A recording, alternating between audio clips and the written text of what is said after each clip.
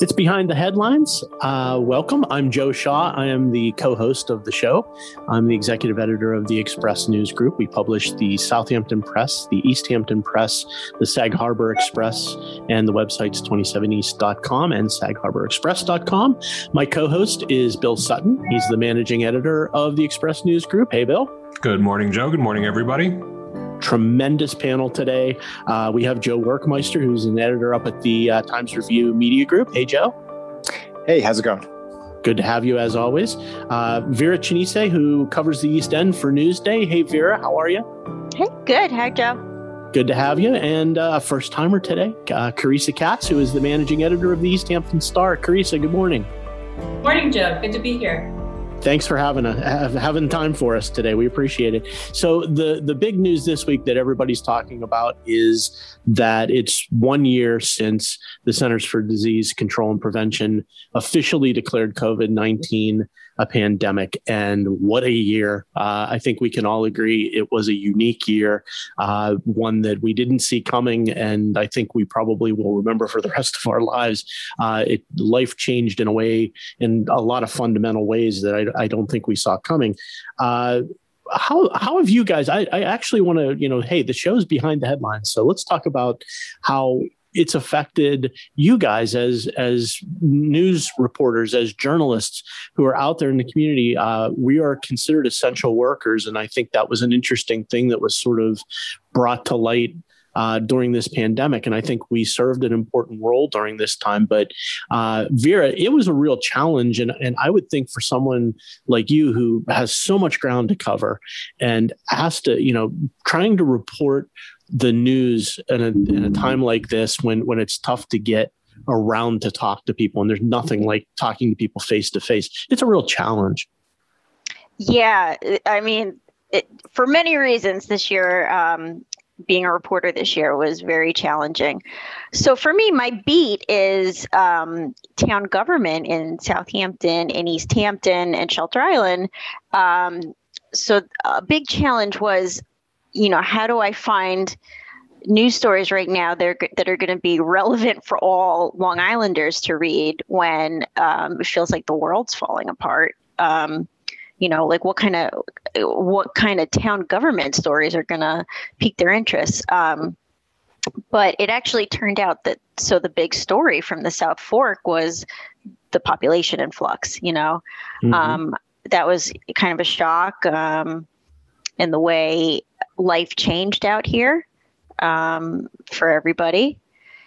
And then, another story after that would be, how the seasonal businesses handled this and how the summer was different than any other summer. There were so many facets to the challenges we all faced. Yeah. But definitely not seeing people in person. That's, there's so much you lose from that. Yeah, Carissa, I mean, I think everybody sort of retreated to their safe places, and that makes it hard for us to report because it's difficult to sort of get everybody's take on how they're dealing with the crisis. Yeah, absolutely. I mean, in some ways you could use social media as your new Main Street to the extent that's possible, and not everybody's on social media, but I found that we were probably looking even more to see what was really sparking conversation on Facebook and Twitter, and then looking to find those people and follow up in person. But the whole aspect of everything being remote, and also early on needing to protect your reporters who are out there in a way that editors aren't, that was a big concern too. So it's almost unreal looking back at those early days and kind of navigating how to cover what was happening from, in some way, everybody being in disparate locations and wanting them to stay safe. It's a challenging enough job to start with, and then you add these layers of a lot of Zoom meetings and things like that especially early on were real challenges. Joe, one of the things we talked about, the influx of people to the East End, it caused some stress, but I think we sort of dealt with it pretty well. Is that fair enough to say that I think the region sort of absorbed the influx of population. I mean, I think we're still seeing the results of that, but it didn't cause quite a crisis like I think some people thought it might have. Yeah, definitely. I mean, I would think, one of the big concerns when this first hit, you were looking at businesses and thinking, how is any business going to survive? They're going to have to close down. They're not going to have people coming in and out. And are they going to be able to adapt? And restaurants in particular, on the North Fork, we were really keeping a close eye on, were they going to be able to survive? And I think part of that, influx of people coming out here, one, it's a lot of people who have money. So that's a group of people who can easily be buying, to-go dinners from restaurants, and we're able to kind of keep those places going. And I think what we found, a lot of restaurants actually did, okay, considering all the circumstances. And, now a year later, came out and are still going. And some restaurants did pretty well, actually, which was, kind of amazing. As, I think part of that definitely is just having more people out here. Obviously there are negatives to it, that the housing market's crazy, it's tough for renters now. If you're somebody who was renting a house and now maybe a place you were living is going to be going on the market.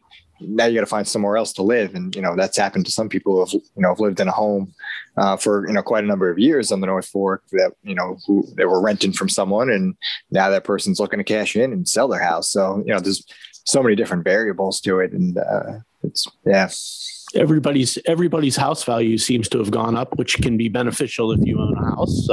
It's not so beneficial if you're renting or looking to buy a house out here. That's for sure. I do think the one silver lining in all this is that when I order out, I feel like I'm doing something civically positive these days, and so that's supporting the economy. I feel like I'm doing my share. It's not just a matter of not having to cook one night. We're actually doing our best. Carissa, so let's turn the talk to vaccines, which obviously are on a lot of people's minds right now. East Hampton has really done some amazing things in getting vaccines out to the people in their population who are eligible right now. They had a terrific weekend last weekend, and they've really done a remarkable job, haven't they? Yeah, they have. I mean, I have to admit, when they first said that they were going to seek volunteers to set up their own vaccine clinic, I was skeptical because I had seen how, we all had seen how hard it was for anybody to get vaccines, and the federal government was allocating such a limited number to New York State in general. So when they managed to pull off that first vaccine clinic, I was blown away that, they collected the volunteers, they did it. And I think they did it on really short order as well.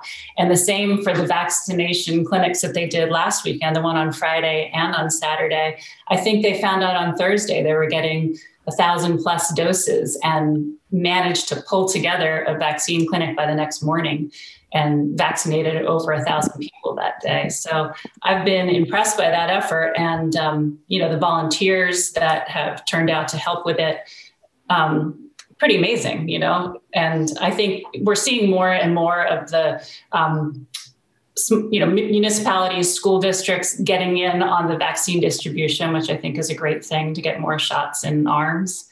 But I think East Hampton kind of led the way with that, at least here on the East End. And I think we had some news also, Bill, this week about Southampton that it's big news that a new mass vaccination site run by New York State is going to open up at Southampton, Stony Brook Southampton College campus. That's a big step, and probably I know President Biden last night announced that he wants to have everybody eligible to get a shot by May 1st, if that's possible in each of the states.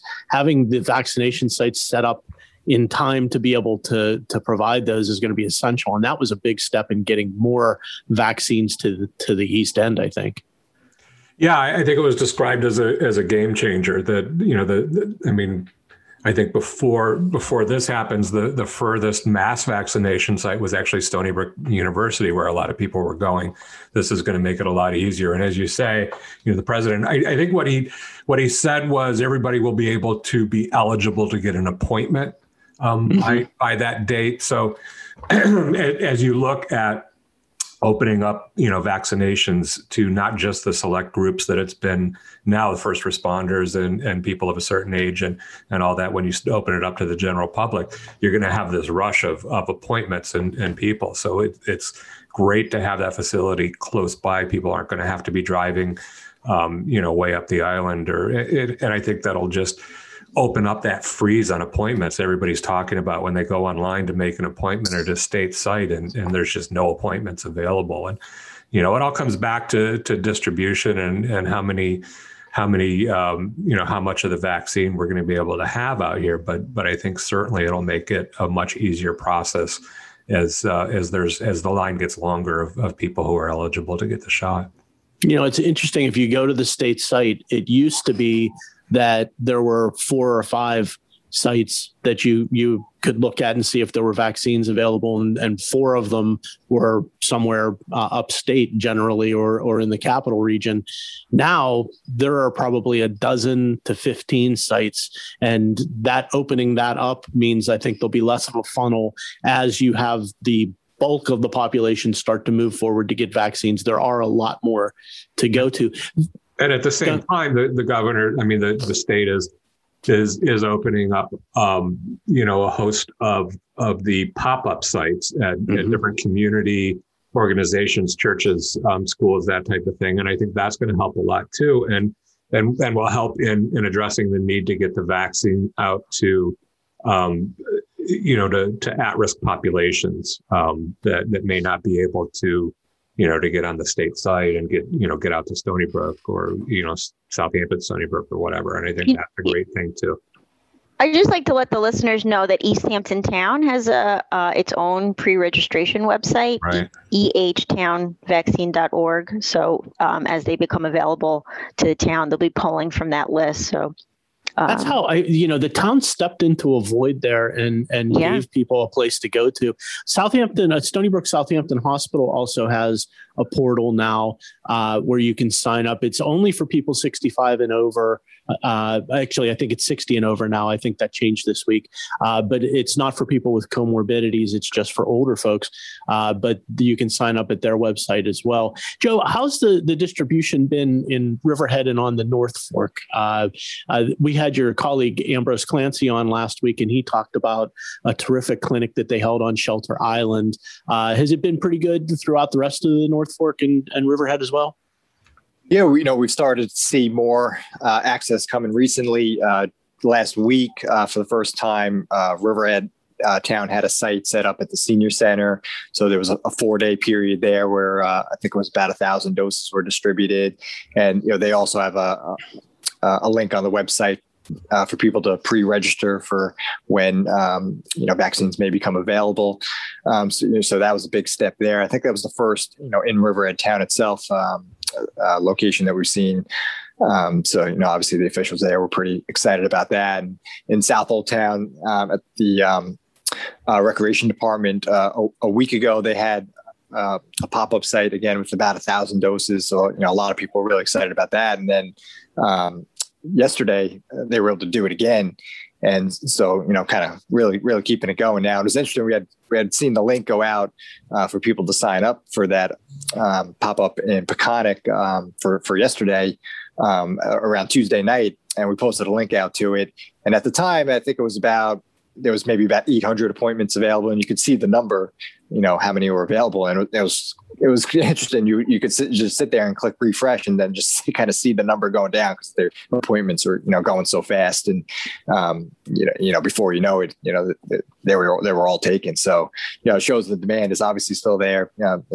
People are still trying to get appointments and, the pharmacies out here, CVS, Mattituck is a location that, they've had it for, I think a few weeks at least now. So, and I think the Southampton site will also be good for people, in Riverhead Town for definitely on the North Fork. So, we're seeing a lot of different avenues now for people to be able to try to get the vaccine, which is good. It does feel like it's loosening up, right? I mean, I know a month ago, it would just seem impossible. Everybody was saying it was just impossible to get an appointment to get a shot or whatever. And it just does feel like more and more people. I mean, in my circle of people that I know, just the number of people who've been able to get a vaccine, and one staff member yesterday who ended up going to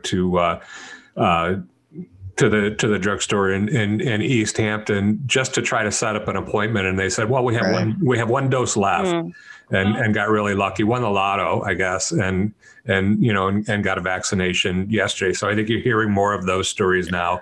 It just feels like we've turned, the story's turned a little bit. Yeah, I was just going to say, and you don't have to, make the appointment for yourself. Someone else can make it for you. So, like my wife's on a hunt. She got like addicted to try to find appointments for people. So she's like on the website, going crazy and like finding appointments. Like, all right, I got one. Who do we know? Like, make a phone call. Like, and so if you're kind of savvy in that sense, and can take the time, you can definitely help other people out too. Especially if you have older relatives, may not be that tech savvy. You can definitely get on there and try to find appointments for other people.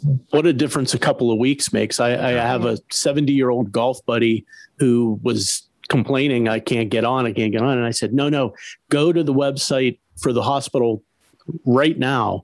And he was able to get a vaccine that night because he was able to get an appointment at the pop-up clinic because he was age eligible. So Vera, I feel like covering the region for Newsday, you have a little more of a global view of how the whole region is dealing with this. We had this view in the middle of it that the South Fork in particular was not getting the number of vaccines that we thought was reasonable early on. That's really changed in the last couple of weeks. How's it been generally throughout the region and in Suffolk County in general? It seems like I'm sure people in other regions felt the same way. If you look at the percentages, I think Nassau County might be like a little bit higher of people vaccinated than statewide. So maybe it's a little bit better there. But Suffolk County in general has been sort of keeping pace. It seems like it, on par. Yeah. It's interesting that Vera says that. I mean, I think everybody at the time thought that they were the ones that were losing out. And certainly on the East End, we're farther out on the island, and it did feel like that. But, I have relatives in North Carolina, relatives in South Carolina, relatives upstate who are all complaining about the same thing, that they couldn't get on the sites, they couldn't get appointments, and all that. And I think while it was a legitimate concern that people on the East End, especially people as far east as Montauk, who would have to try to drive to Stony Brook or whatever, that there were issues there. But I think it was probably a universal feeling that it was a slow rollout. I mean, the supply wasn't there, and the government was trying to to apportion it to different areas. I think everybody felt the same way. But, again, now maybe that's loosening up a little. Yeah. Something else I wanted to mention was the county did a clinic on Fisher's Island. And for people who don't know, we're Fisher's Island, and it's a small island off the coast of Connecticut, but it's in Southold Town. And a few weeks ago, they did a first dose there, and they vaccinated something like 250 people. But the funny thing is, if you vaccinate 250 people on Fisher's Island, that's like 70% of the year-round community. So they could possibly be the first community on Long Island to reach herd immunity. Herd immunity. There you go. Yeah, right. Isn't that funny? It's Shelter Island. They're going to be throwing parties on Fisher's Island. Yeah, we talked about that with Ambrose too. They had so much success on Shelter Island too, and I mean, even we talked about this week the effort in East Hampton Town was such that they were able to get about 10% of the population vaccinated in 2 days. Carissa, that's just a remarkable achievement considering all the challenges. And the website that Vera mentioned, I think that was is really key to the efficiency of the operation too. So that rather than people, going on, as you were talking about, going on at all hours trying to get an appointment, you pre-register, and if you're eligible, they contact you and say, we have a dose for you. So it worked a little bit differently with the Friday clinic that was in partnership with Stony Brook Southampton Hospital. But at the same time, you had people from the town calling to say, you registered on our website, we've got a dose for you, come in if you can. And I think that was kind of the model of an efficient system, is instead of, I describe it, I used to go to Grateful Dead shows back in college, and I described it. Yeah, exactly. It was like harder to get a vaccine than it was to get a front row seat at a Dead show in 1989. It amazes me that I don't know why it didn't start off that way. That just makes sense. And I've told this story before. My father in Myrtle Beach, he registered with his county. He filled out whatever he needed to fill out, and they called him a week later and said, "Can you come in next week on a certain day?" And he did, and it was done. I don't know. I don't understand why from day one in the early distribution, it was everybody racing to try to get online or to call the hotline or whatever, and it just created an inequity. It's a much better model. That's one of the things that Biden hinted at in his speech last night, trying to revamp how people get their appointments for vaccines. And I was kind of hopeful that it will shift to that model with the federal government getting involved. I mean, sometimes the federal government gets involved and it's fantastic. Sometimes it works the other way. Right. But if it switched to a situation where instead of scrambling to find that appointment and being in a race with everybody else, you're getting contacted that there's a dose for you. It takes a certain level of anxiety out of it too, because a lot of people, it's really hard for a lot of, older people or people who are, if you're working full time, you're not around a computer, how are you going to be constantly searching for that, vaccine dose that you need? I feel like we learned a lot of lessons, and I think we're going to need those lessons because people have short memories that this was obviously unprecedented since the turn of the last century, something at this level. But we've had 6 to 8 outbreaks of viruses in the last 15 to 20 years that had the potential to get a lot worse, but were dealt with effectively. And we're going to need to know how to do that moving forward because new viruses are going to pop up as well. This is Behind the Headlines on WLIW-FM.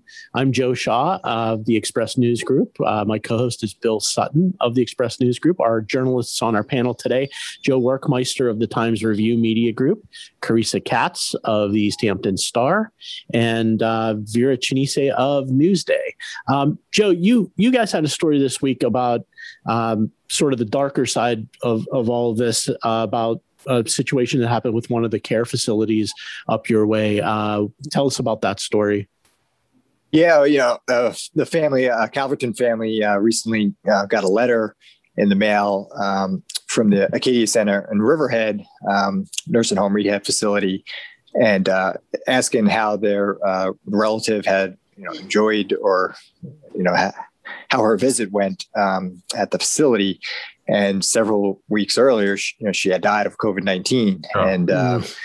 And she was an older woman, 81, and had been admitted into there. She had fallen, gotten hurt, and had gone there for some rehab, and was tested for the virus before she went in, tested negative, and then ended up getting sick, had to go back to Peconic Bay Hospital, got tested, and sure enough, positive for COVID-19, and ends up dying shortly after. And so it's just kind of a sad case of I think we're sort of hoping that like nursing homes have kind of passed, the worst of it. But, as we saw, this was, people were still getting infected, late last year into the beginning of this year, before the vaccine rollout really started. And, it's sad just thinking about some of these people who got infected, they were so close to when the vaccine was going to start getting rolled out for some of these people. And just raises questions, about what kind of, how competent the facilities are when you have instances like this pop up where you're getting a letter home where clearly they're not, figuring out who's who and making sure that they know, obviously we don't need to send a letter home to someone who is now deceased. And it's a little alarming about the level of attention being paid, and when something like that can slip through. It also brings to mind one of the things that I found most remarkable through this crisis was when the vaccine started to roll out. It was amazing to me that they didn't really seem able to use the existing infrastructure to get those shots to the elderly through existing places like senior centers and nursing homes. Nursing homes were obviously at the top of the priority list, and I think they got vaccines, but it did seem like it was a real challenge just to get these shots to the places where they were needed most. And a lot of elderly folks were left out in the cold early on. Yeah, I think there's still a lot that needs to be kind of looked at with, the nursing homes and handling of COVID-19. So much of the attention has been on, the numbers with, the governor's office and health department, not disclosing the number of deaths between, the nursing homes and the hospitals. And that's been such a big thing. And, everyone's still talking about that, March order from last year. But, what we've seen is, people were still dying in nursing homes well after that, well after the, May directive that kind of reversed that. And, who's really looking into, what happened in these nursing homes, beyond just trying to, put all the blame on the governor. And, not to say that, there's no blame to share there. Certainly that's a fair assessment, but there's still a lot more I think that needs to be looked at and figured out how nursing homes can better prepare to handle something like this in the future. Because as you said earlier, viruses aren't going away. Nursing homes are going to continue to be, ground zero, and if something like this, happens again. So, what are the lessons learned, and who's looking at that right now besides just trying to put all the blame on the governor, which I don't know. Maybe that's all there is to it. Well, it's probably a good opportunity to transition to talk about the big news that just came in late this week, that the state assembly is opening up an impeachment inquiry into the governor. The nursing home thing, which we've talked about before, is another example of the cover-up probably being worse than the crime. I think the decision that he made at the time, in retrospect, probably cost lives. I'm not sure there were a lot of good options at that point, but I think he made a decision. But then I think the attempts to hide the numbers after that are ended up being a real problem for him politically right now. But also we had the latest person step forward to accuse him of inappropriate behavior. And this allegation, Vera, was a little more serious than the other ones. And I think I wonder with the state assembly if it wasn't a last straw that, here's one more, which I think made 6-8 accusations to women that have stepped forward. 6. Okay. But it also was a little more serious than the other allegations because it involves an act that's actually under investigation right now by the Albany Police Department. Mm-hmm. Yeah. The governor's real problem. He's got a real problem now, doesn't he? I mean, I think this Fred Thiel, who is our local state assemblyman, came out last night and said that he's in favor of this impeachment investigation and thinks this has just become something that has to be dealt with. But did not call for his resignation. Right. He wants the investigation. But he's made the point that it's just difficult for government to even operate under this kind of dark cloud. Yeah. Well, when I think of all of this, I just think about how we all kind of turned to the governor at this time last year, and just the role he played with his fireside chats. As a journalist, that was the only place to get the numbers from. Like how many people died today, and he held so much power because he was the only one who was giving us that information. People are watching that from all across the country. Oh yeah. A lot of people didn't feel like they were getting information from their states, or certainly not the federal government. And it's sort of you look at all of what's happening now in light of that, and it's it makes you reassess what happened then, and what the information you were getting then.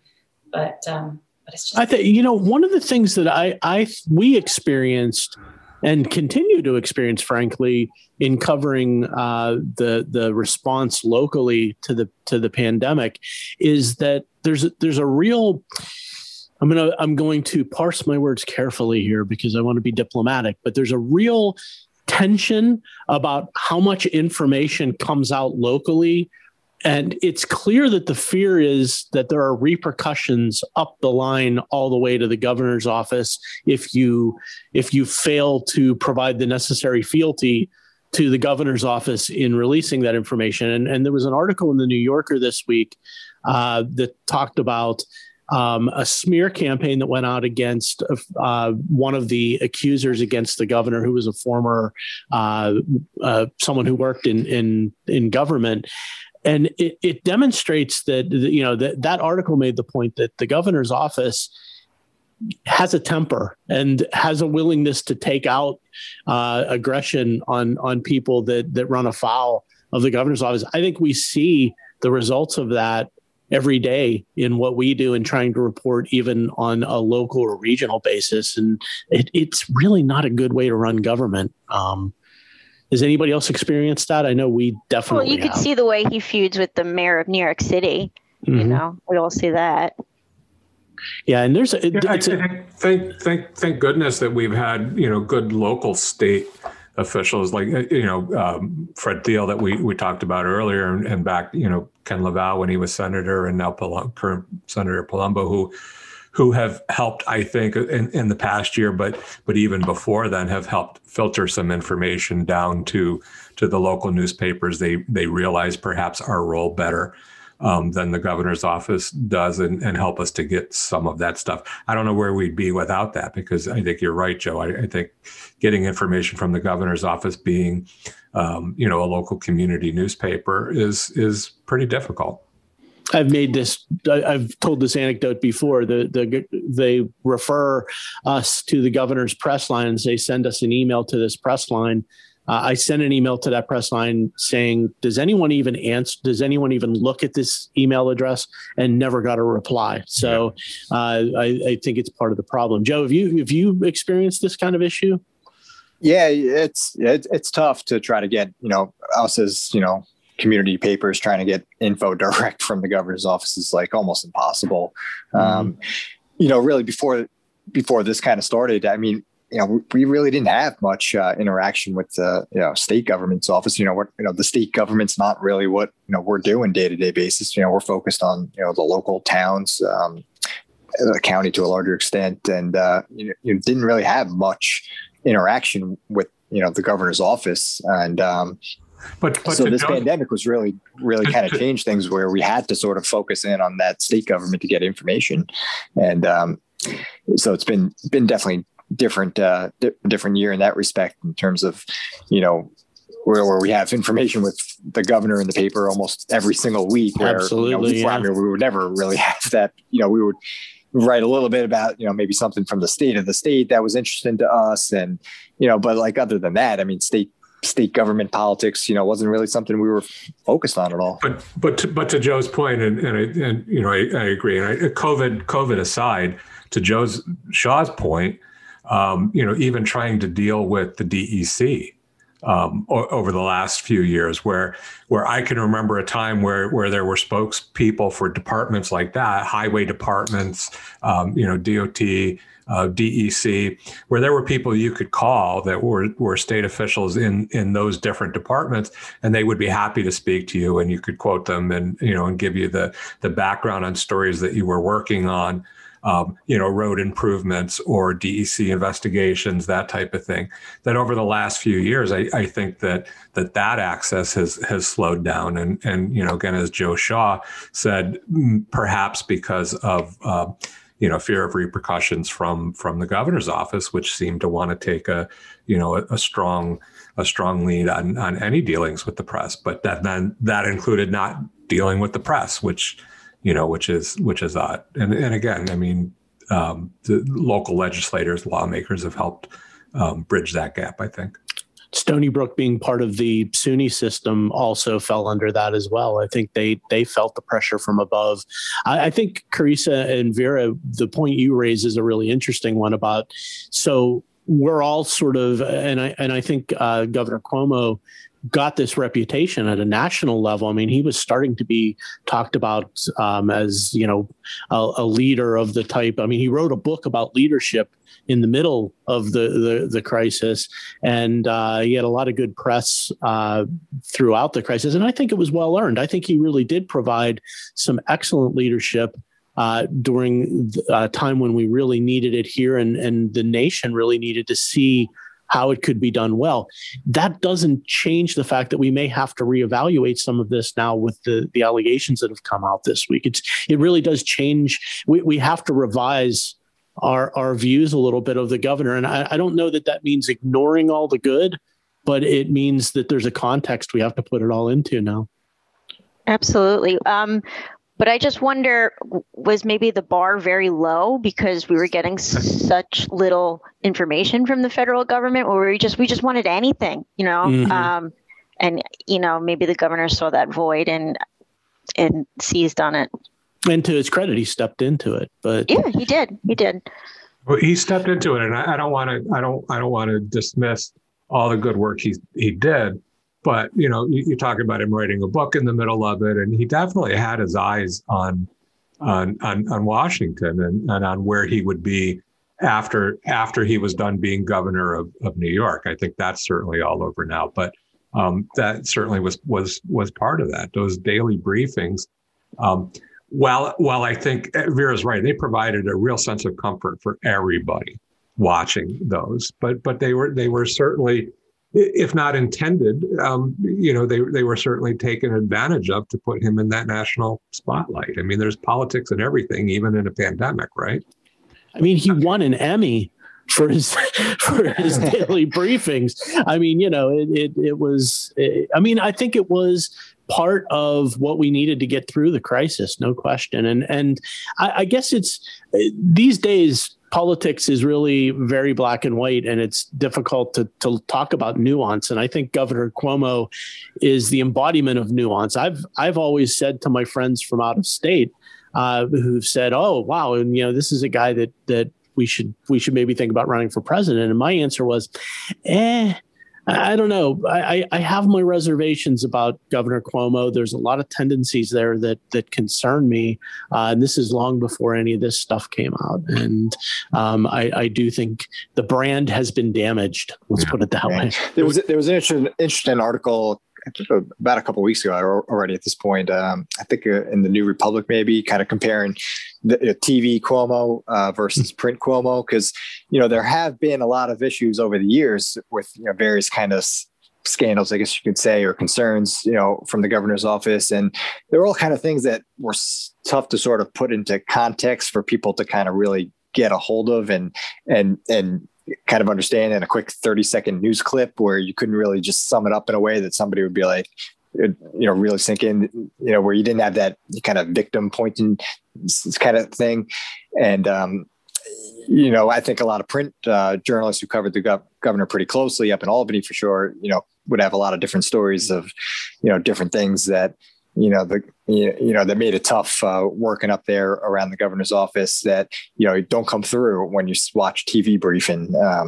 And so I thought that was kind of interesting, kind of comparing those two worlds of how we kind of view the governor. And it's just an interesting viewpoint for sure.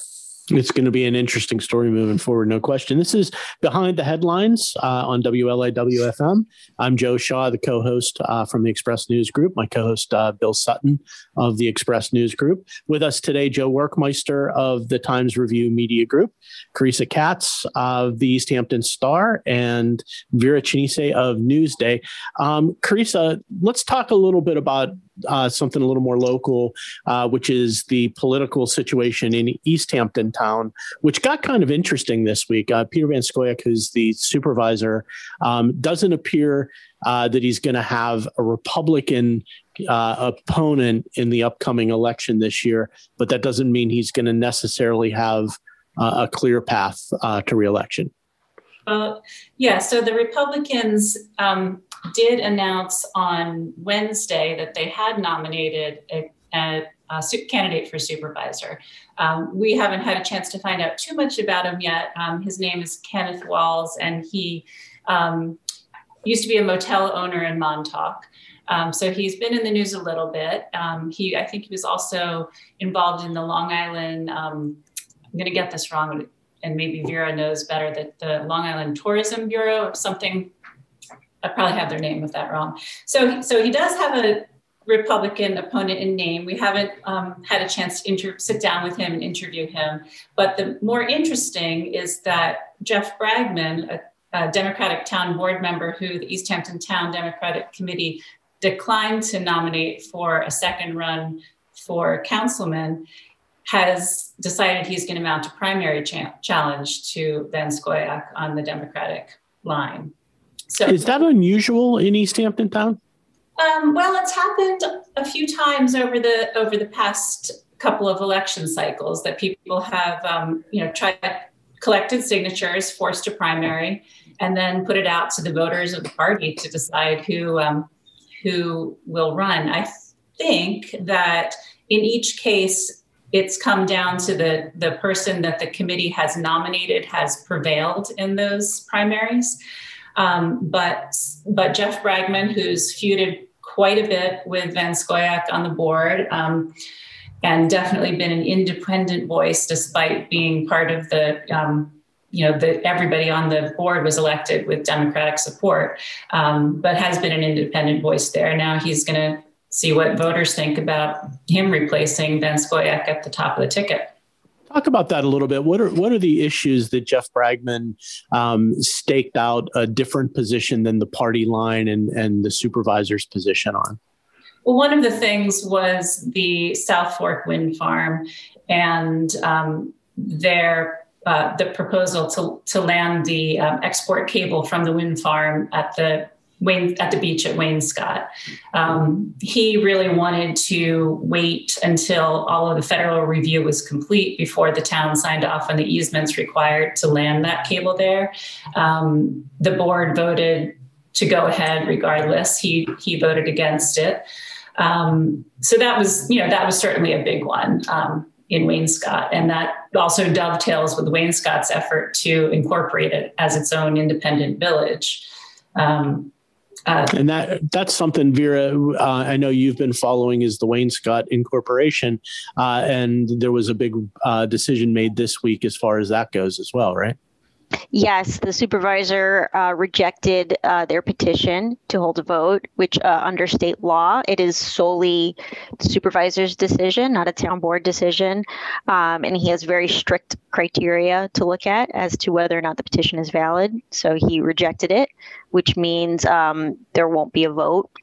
The supporters have 30 days to file an appeal, or they could file another petition. So he essentially blocked the efforts to hold a vote. Carissa, do you have any idea at this point what the plans are for the incorporation folks? Do they plan to revise? Do they plan to what's the thinking that what their next step might be? Well, they did indicate that they would sue, which isn't a surprise. They could go back and try to do the petition over. I think, Vera, it might have been in your story, or it might have been in one of the stories that you guys had in the Express on 27 East. But Van Scoyoc sort of said, well, you can take these criticisms and go back and do it all the right way. Mm-hmm. Take these into account. Whether they're going to do that, whether they're going to pursue some other legal avenue, but I think they seem very determined to try to bring this to a vote, and I would be surprised if they let this stop their drive to do that. I think that's probably not that unusual, right? I mean, I'm thinking happened in East Quogue. I'm thinking, and even I think Sagaponack, and before that there are always technical issues in the petition that can be corrected, and I think that we've seen that before, and the proponents come back and can adjust that, and then once those things are adjusted, if you think about it, if as Carissa just said, the supervisor said these are the issues. If you fix these issues, then you might have a clearer path toward a vote. So I think it was probably not unexpected, and probably there's a way to push through it. We'll see.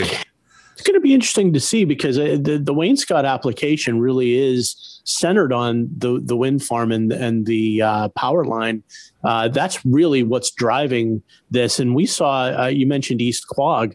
That was an incorporation effort that began in opposition to the golf course resort project in their midst. And it failed because of that as a one issue sort of effort. And I think the proponents always say it's not. And in Wainscott, obviously they say it's not as well, but very clearly it's being driven by the one issue. I think those one issue villages, it's a very difficult thing to pull off. Although Sagaponack kind of did, because their whole point was to block another incorporation effort that was more regional in nature.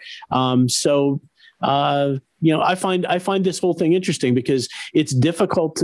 They make it difficult to create a new village on purpose. It's a hard process to get through. They dissolve more often than they're formed in New York State. Yeah, absolutely. And some people dissolve after forming. There's another aspect to this that I want to explore, Joe, which is, we talked a little bit about Jeff Bragman running in East Hampton town, running a primary possibly for supervisor, and that being driven to some degree by his position on the wind farm.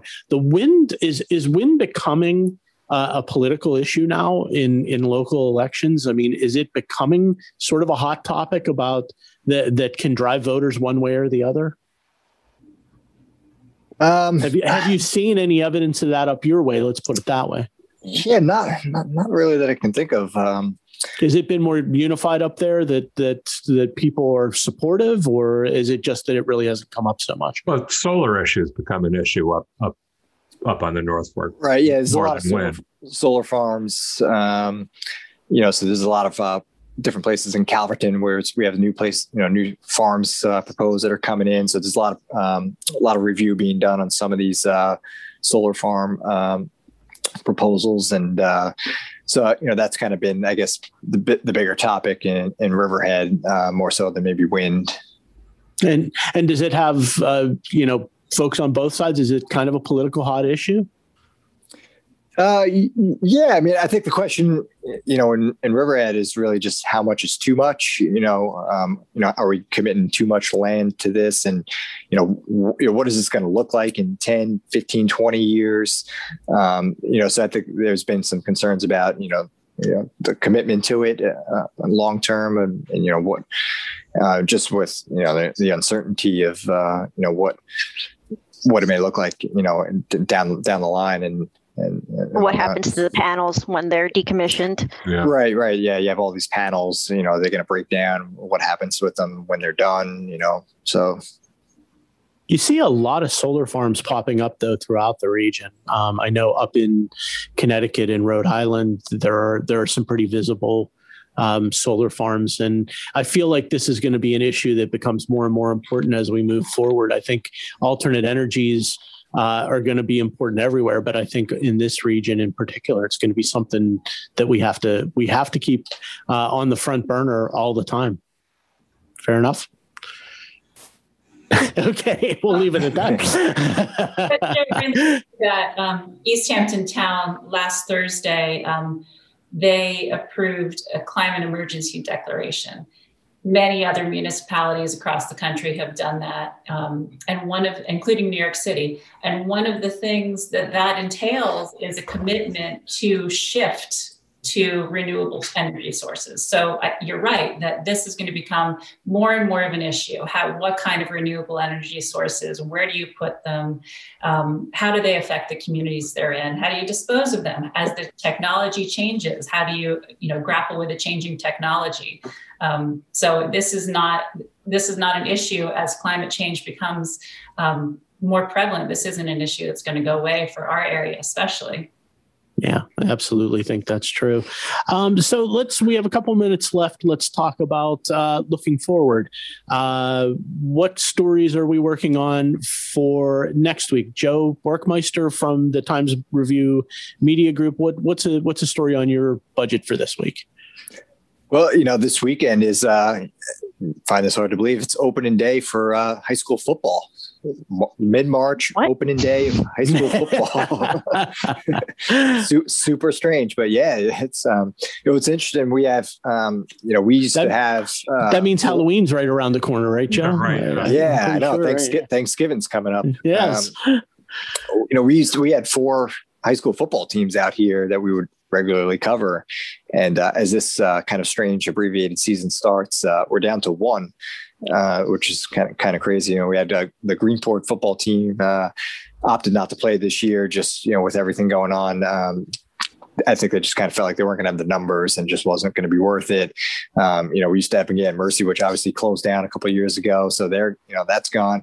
And then Riverhead, which is kind of always been our mainstay, they've had a failed budget and sports cut and have no fall teams this year, so we have no football team there either. So we're down to 1 football team with Shoreham, Wade, and River. So it makes things easier, I guess, coverage wise, to only have to worry about 1 team playing. But football season's getting underway. Season kicks off this weekend. Actually, I think tonight. The first games are tonight. That's exciting, actually. Vera, what are you working on for the next couple of days and into the coming week? Sure. So 2020 saw a record year for CPF revenue. That's, as I'm sure you all the listeners know, is a tax on real estate transfers. So 79% increase on the East End. Over the previous year. So the towns have, specifically the South Fork towns, have all this money for preservation. So looking at how they're going to spend it, but also talking about how Assemblyman Thiel, he sponsored a bill about 2 years ago at this point that was approved by the legislature, but vetoed by the governor to levy an additional 0.5% tax on those and use it for affordable housing. So just kind of looking at all that money that could have been raised for affordable housing that won't be, while now, the housing crunch on the South Fork is worse than ever. And just kind of looking at that juxtaposition. Very timely topic, no question. Carissa? So somewhat related to that, one of the stories we have in the works has to do with that housing crunch and how it's affecting people on the lower end of the income spectrum.